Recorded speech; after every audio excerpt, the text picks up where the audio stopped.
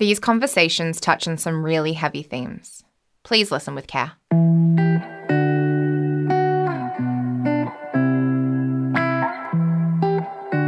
Hi, I'm Prudence Granger, and I was the carer for my dad who had early onset Alzheimer's. And I'm currently the carer in residence for the Carer Knowledge Exchange. This is Care to Share. On this show, I have open and honest conversations with carers. Today, I'm sitting down with Peter and Keith. They met while caring for their wives and have developed a deep friendship over the years.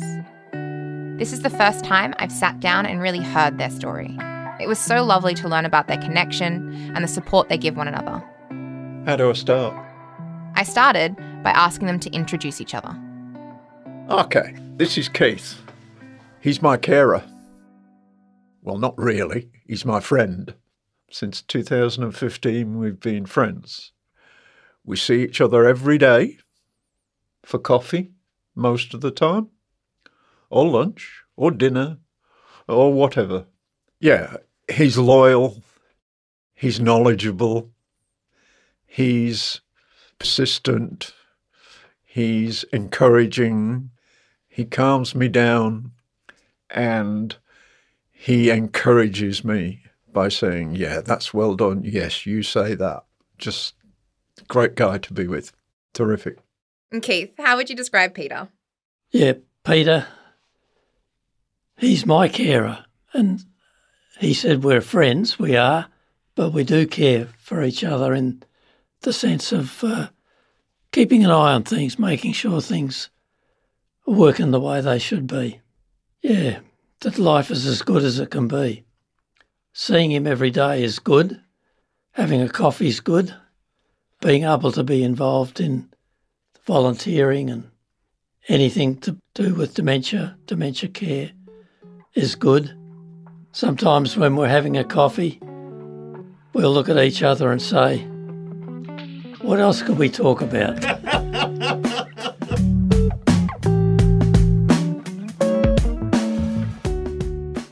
Okay, well, let's officially begin. Keith, Peter, thank you for coming in today. I'm really looking forward to hearing your stories and about how you've developed your relationship through care. But to begin, I would love to hear more about your love stories with your beautiful wife. So, Peter, let's start with you. Where did you meet Joyce? At college in Manchester in England. She was doing a secretarial course and I was just messing around, as she put it. I was supposed to be studying, but I spent more time organising youth club, drama, raffles for charity and things like that. And I used to go around each of the classrooms and employ people to go sell raffle tickets in Manchester in the theatres and on the streets and what have you. And I spotted Joyce when I was in one of the classrooms, then met her upstairs for coffee, lunchtime, bingo. And it just went from there. And she had a boyfriend at the time, and I organised a dance, and she brought her boyfriend. But on the way to the college, she broke the heel of her high heels. And when she got there, I said, I can repair that. And I got my friend Mirik, and we went down to the woodwork room and repaired the heel and just screwed it back on. And then she spent the rest of the evening with me outside. Our poor boyfriend was inside with no friends at all. Soon after, she told him she didn't want to see him anymore, and that was in 1958. Wow. We got married in 1962, went back home and set up a house, which we'd bought a few weeks before. We had Jamie, our son, in 1968, and our daughter in 1970.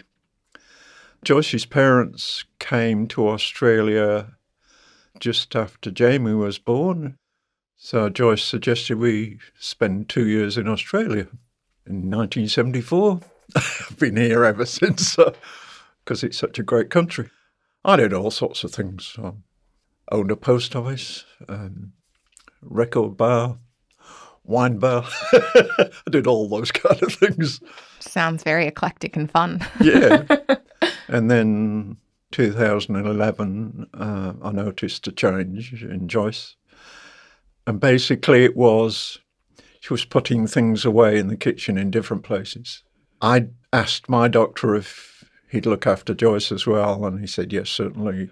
I took Joyce, and he gave her a mini mental test and then a brain scan and a blood test, and sent us to Concord Hospital to do the 2.5-hour test.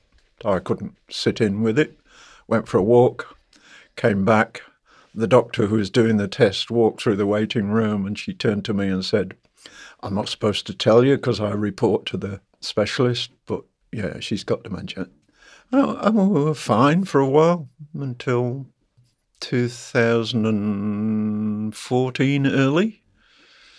She had vascular dementia and Alzheimer's, and vascular dementia is pretty severe. It does steps. It's sudden steps. It's like cliff fall, And first one she had, I had no idea what was going on.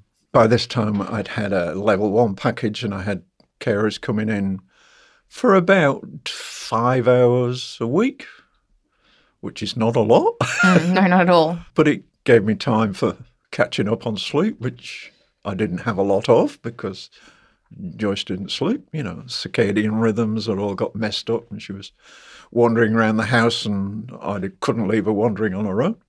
By this time, I'd arranged a respite.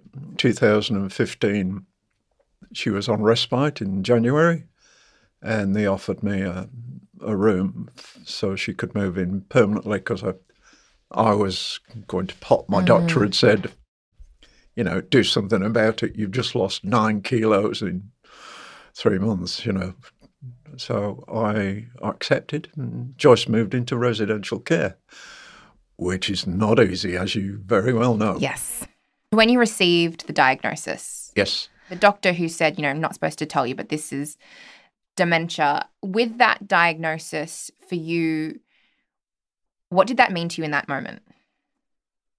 I suspected, but with confirmation, I felt a bit devastated because I wanted to spend my retirement with her, and we could go travelling and do all sorts of things. Although I didn't know a lot about dementia at the time, I thought this may be not possible anymore. So it was devastating. When I told the kids, I broke down. Often do when I think of periods like that. But yeah, it's pretty devastating. You're frightened of something that you don't know anything about. And Keith and I took it upon ourselves to learn all about dementia. We did the dementia courses. We did anything we could to learn to be a better carer. It's beautiful. It's very clear from listening to you and the way you speak of these experiences and what you chose to learn and understand, and that you had such a very, very deep love for your wife. Oh, yeah. And still have. Yes, of course. And I think it's really beautiful to hear that love and that compassion, and to be able to continue that through something so challenging. Thank you for sharing. I am going to segue now to Keith's love story with Bev. So you went to the same high school? Yes, we did. But it wasn't till later that you got together. So tell me, how did that all come about? Well, in the late 50s, we were both at the same high school in Perth. There weren't many high schools in Perth in those days. This was a big one. Bev was a year ahead of me, and I can vaguely remember her in a group. She says likewise she could vaguely remember me in a group, but there were a lot of kids. When Bev completed her final year studies, she went to Teachers College. In those days it was a 2-year course for primary teaching. So that would have been in 1959. She went to college. I was still at high school. The following year I went to Teachers College, but a different one. There were two at the time in Perth. So we didn't see anything of each other then. She was appointed to a little wheat belt town when she graduated. The deal in those days was that the department gave you a bond, a slight allowance that you had through your training, but you were obliged to go bush for 2 years, teach in the country for 2 years, which was a good system. It suited Bev. She was keen to get away from home. The following year when I graduated, as chance would have it, I got appointed to the same country town. So that's where we've really met. It was a great start. Bev already had a boyfriend. One of the farmers, local farmers, had taken on to Bev, which was what farmers did with nurses and teachers and so on in those days. I had a girlfriend in Perth, so, it was just colleagues. Gradually things sort of started to fall into place. By Christmas that year we really were going together, and I'd met her family, she'd met my family. We decided, this is pretty serious. We'd like to get together, to marry. So we sort of unofficially got engaged, and we decided we'd get married in the August holidays of 1963. As it turned out, the only house we could get was on a farm out of town, and that turned out to be a real blessing in disguise. It was a wonderful situation to have married life together, and it was rent-free because I could work on the farm, seeding time and harvest and during the school holidays. What was it about the farm that made it so special for those early years of marriage? It was isolated, but it was not isolated. It was only 15 k's from the town, but it was quiet. It was away from the road. There were sheep in the paddock. I still get quite sentimental when I hear sheep bleat because that sort of brings it all back. A year after we were there, our daughter Karen was born, early 66. Our second daughter Lisa was born. It would have been probably a couple of years after that our son was born, 68. It was just fantastic, and Bev was she was fantastic as a teacher. She just was something else, she was really great. From there we went to a series of different schools around WA. We used to travel across to the eastern states pretty regularly because we had family over here. And as we left to come home in 2006, our daughter Lisa in Sydney, as we were due to come home, she took me aside and she said, "Is Mum all right?" I said, "Yeah, she's fine." What do you mean, is Mum all right? She said, "Oh, Rob," that's her husband, said, "there's something just not quite right with Bev." I said, "No, she's fine." And we travelled home and got on with life. And a few months later, our eldest daughter, who was in Perth, she's a bit more blunt about these sort of things, and she said to me, "When are you going to do something about Mum's bloody Alzheimer's?" Oh. I went, "Blimey." But it made me think. And life was still the same as ever, we were still doing whatever we wanted to do. Do you think maybe because you were with Bev all day, every day, perhaps the little changes weren't noticed because it was what you were used to? Yeah, which is fairly normal. After things started to become apparent with Bev, she was forgetting things. She was, like Peter said, things would go in the wrong place, or she was a really brilliant cook, but things didn't often, well, not often, occasionally it didn't work, and I thought, whoa. So we talked a bit about it, and she said, "There is nothing wrong with me, I'm fine." And she maintained that all the way through. She's a very strong lady. I would have been the same, I think. She just denied that there was any problem. So when it came to really needing to do something about it, it was a problem. She wouldn't accept that she needed even to be assessed or anything like that. How did that affect you? It was very frustrating because I knew there was a problem and we needed to do something about it. And the kids were well aware too, and in the interim on our travels over here, we decided when we retired fully, we would try and live in the Blue Mountains. And that all came to pass. And Fortunately, we both got onto the same doctor that Peter and Joyce had, and he was well aware of things to do with dementia, because they're not all that way, you know. So he was able to give us both a test. So doing it together convinced her to do it. Yeah. Anyway, the little test showed that, yeah, she had a problem. We went to Westmead to do the big assessments.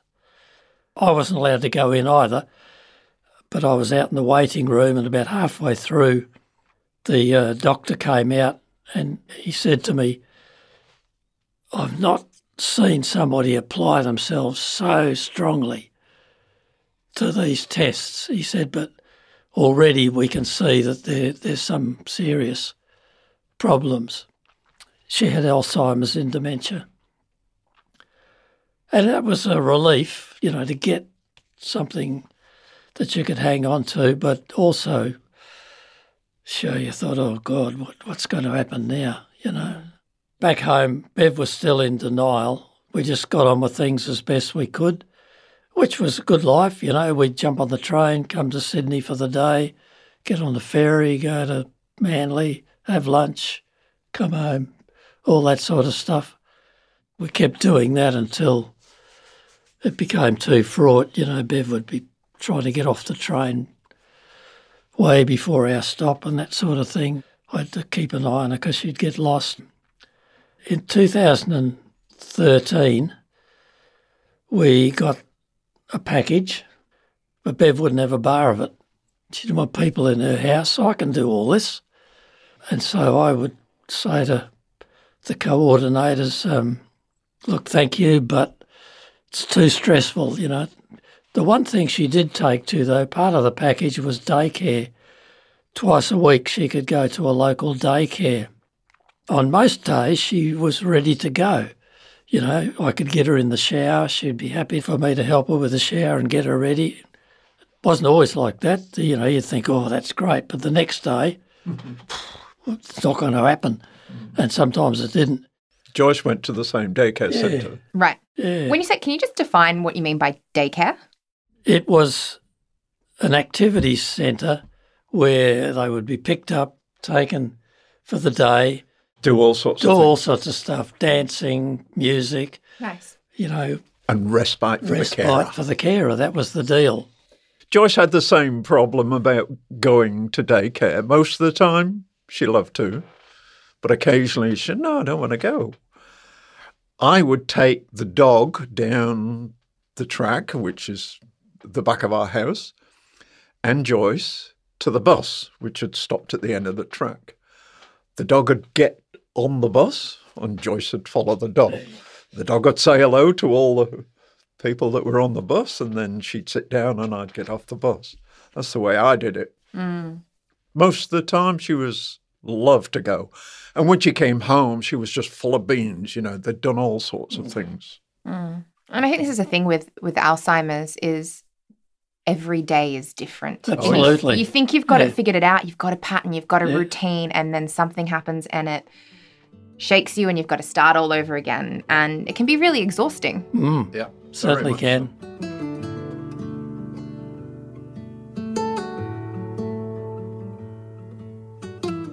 How did the two of you come into each other's lives? Maybe 3 or 4 months before Joyce moved into residential care, I was at a support group and I met Keith and Bev. And, yeah, we seemed to get on fairly well, but that was it. Didn't see him again. But the week that Joyce was given residential care, Bev moved in. So it was virtually the same week. Simpatico. It was meant to be. It was meant to be, exactly. I think the other thing that helped the relationship was that we both got involved with Morven Gardens, the residential facility where our Bev and Joyce were. And we were there every day for our wives. 7 days a week. But we found ourselves becoming more involved with the carers and what was going on around us. I mean, they were both still mobile. We could go off down for morning tea and exercises and do all sorts of stuff. Yeah, I realised then that I needed to be a volunteer, so I had to sign the forms. He was already a volunteer. It was a bit of worry because he had to get a police check, but... I passed. Yeah. With flying colours. Phew. But seriously, that was very helpful in terms of us, because we then started to bounce off each other a bit about what's happening, what do we do next, you know. Yeah. And that fell into, we've got to know a bit more about this. I just want to jump in here because it sounds like, you know, they went into full-time care and yet your caring responsibilities continued. There's this idea that, oh, they're in full-time care now, you're not a carer anymore. But that's not the truth. No. Because you have your loved one's best interest at heart. So can you walk me through a little bit of that transition and how you still showed up, whether there was more joy in how you could show up or if it was still difficult? What did that feel like? You become a better carer. I became a better carer because I could sleep, I could eat properly, and I had time to think, and we picked up on education. I became a better carer. And we'd spend hours and hours there, and we didn't think it was a chore. It was what we should do. Joyce had looked after me when I was working all my life, virtually since we got married. It was time I paid back. So I was there every day, helping, taking her down to activities, and eventually feeding her. And I used to shower her, not just at home, but in the residential care facility, because something the carers didn't have to do, because they're already busy. So I did it. And you do it because you want to do it. It's not a chore, is it? No, not at all. I mean, still, you know, I'll miss being with Bev today. Personally and professionally, Bev and I have been together all our adult life, and it hasn't changed. I'm still up there every day because I want to be up there. I still want to be with Bev.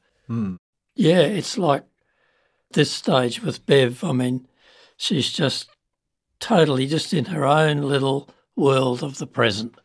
You know, she doesn't relate to anything, far as I'm aware, in terms of the past or future. It's just here and now. And occasionally she'll nod, and I wonder sometimes whether she has heard and understood, you know, like, you're nice and warm, and there'll be a nod, and I think, was that just coincidental or was it? It doesn't matter. Yeah. You know, there's still the relationship there. Yeah. You know? I don't think so. No. I think she understands quite a lot, because sometimes I approach her. True. And she'll go, who are you?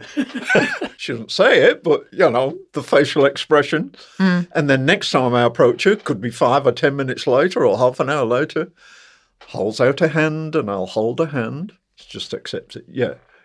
She understands. I know she's understanding. It's just the facial expression on her. It's a feelings thing. It is a feeling, emotion. Yeah. Yeah, and I mean, I'm heartened that most of the time she seems happy and content. If she wasn't, I don't know how I would be. Yeah. You know, I can handle this and make the most of whatever, because she's very well cared for. It's a great place for her to be in. And B, I feel that she's still happy. Yeah. She'll be asleep and you can see she's dreaming, and she'll wake up and, and I'd say to her, that was a good one. Yeah. You know, what was that all about, you know? But if it wasn't for that, I think I would probably, I'd be struggling. So through these transitions and settling your wives into aged care, what did it mean to have each other as a support system? Oh, wow. I don't think I could have handled it, particularly when Joyce passed away. He was my crutch. Yeah, I had family. They weren't close at the time, but I saw Keith every day. I only stayed away from Malvern Gardens for about a week and a half. Then I went back as a volunteer because I needed to be there to do something for the others, but also for me. I felt closer because that's where Joyce lived, but I needed to do something. And I was inside. I was in the kitchen most of the time. And I conversed with the residents who could converse and just had, this close relationship. Keith used to come and say, can I help? And I say, no, you look after Bev. I'll do the washing up. Yeah, we had a really close relationship during that early period. Well, still do. Clearly. You guys finish each other's sentences. Our respective families got to know each other as well. And, I can recall a few times where I either overheard or was part of a conversation where somebody in my family would say, thank goodness for Peter. Same the other way around. Yeah. You hear a lot of stories about female carers. It's very rare to hear about men caring. And do you think it's because there aren't as many, or because perhaps they're a little bit more hidden? They isolate to themselves a little more, than less likely to reach out for that support? Yeah, we don't ask for help because we can do it. We know we can't, but a lot of men don't go to doctors. Men don't do this and don't make friends easily. But yeah. And from a wellbeing perspective, I guess that mentality of I can do it by myself and isolating yourself in those situations, what does that create? Oh, it does a lot of damage. Yeah, I think Peter said earlier on that you become a better carer when somebody's in care and getting supported. You could knock that back the other way. And I mean, I was getting to that stage before Bev went into care. It was just becoming all-consuming. You just didn't know where to go. There were little bits of humour. I mean, that's like life generally. You've got to have a laugh every now and then. Don't laugh, you'll cry. That's right. But I get a sense that for guys, what you said, I think it's both of those things, less of them and also more like I can do this sort of stuff. But you can't, and like I said towards the end of before Bev went into care, I was going to go under. Simple as that. Mm. What do you think needs to change? How do we circumvent this from happening? Case managers would be good.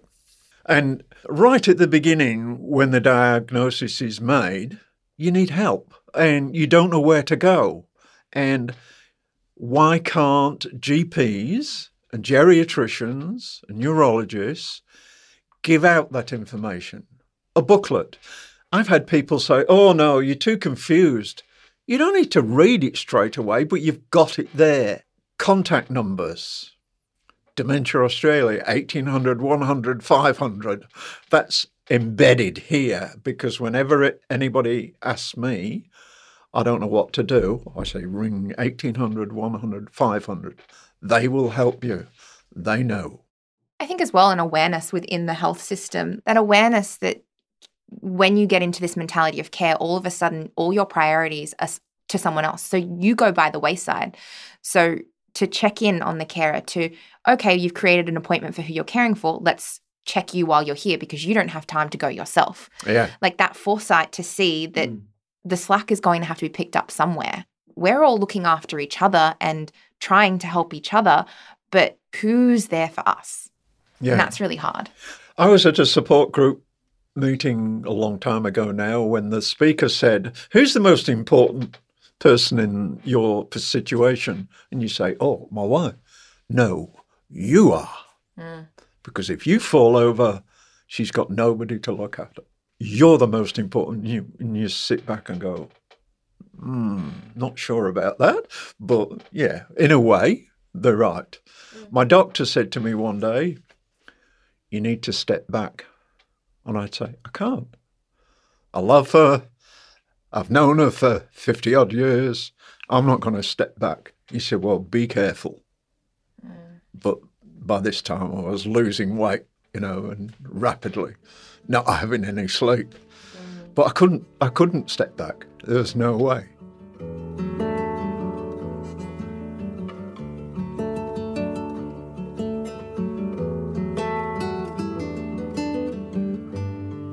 Listening to your love stories with your wives and, this care and this love, and I feel it and I see it with my mum and her love for my dad, and the sacrifices that she makes and everything that we've been through in this illness, it's so devastating.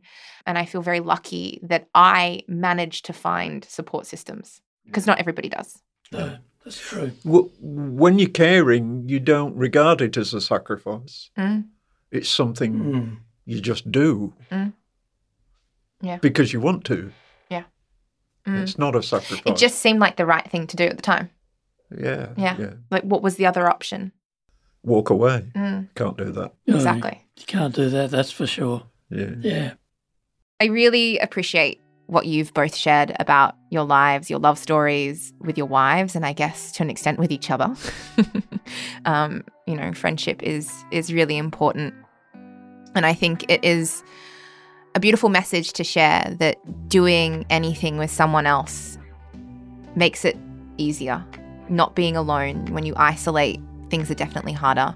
And so thank you for sharing that story. And I look forward to seeing what else you do in the care and dementia space, as you've got a lot of wonderful projects and peer supports and communities that you're creating. So thank you for creating those. Thank you. It is a pleasure, and I hope it's helpful for those that are in similar circumstances.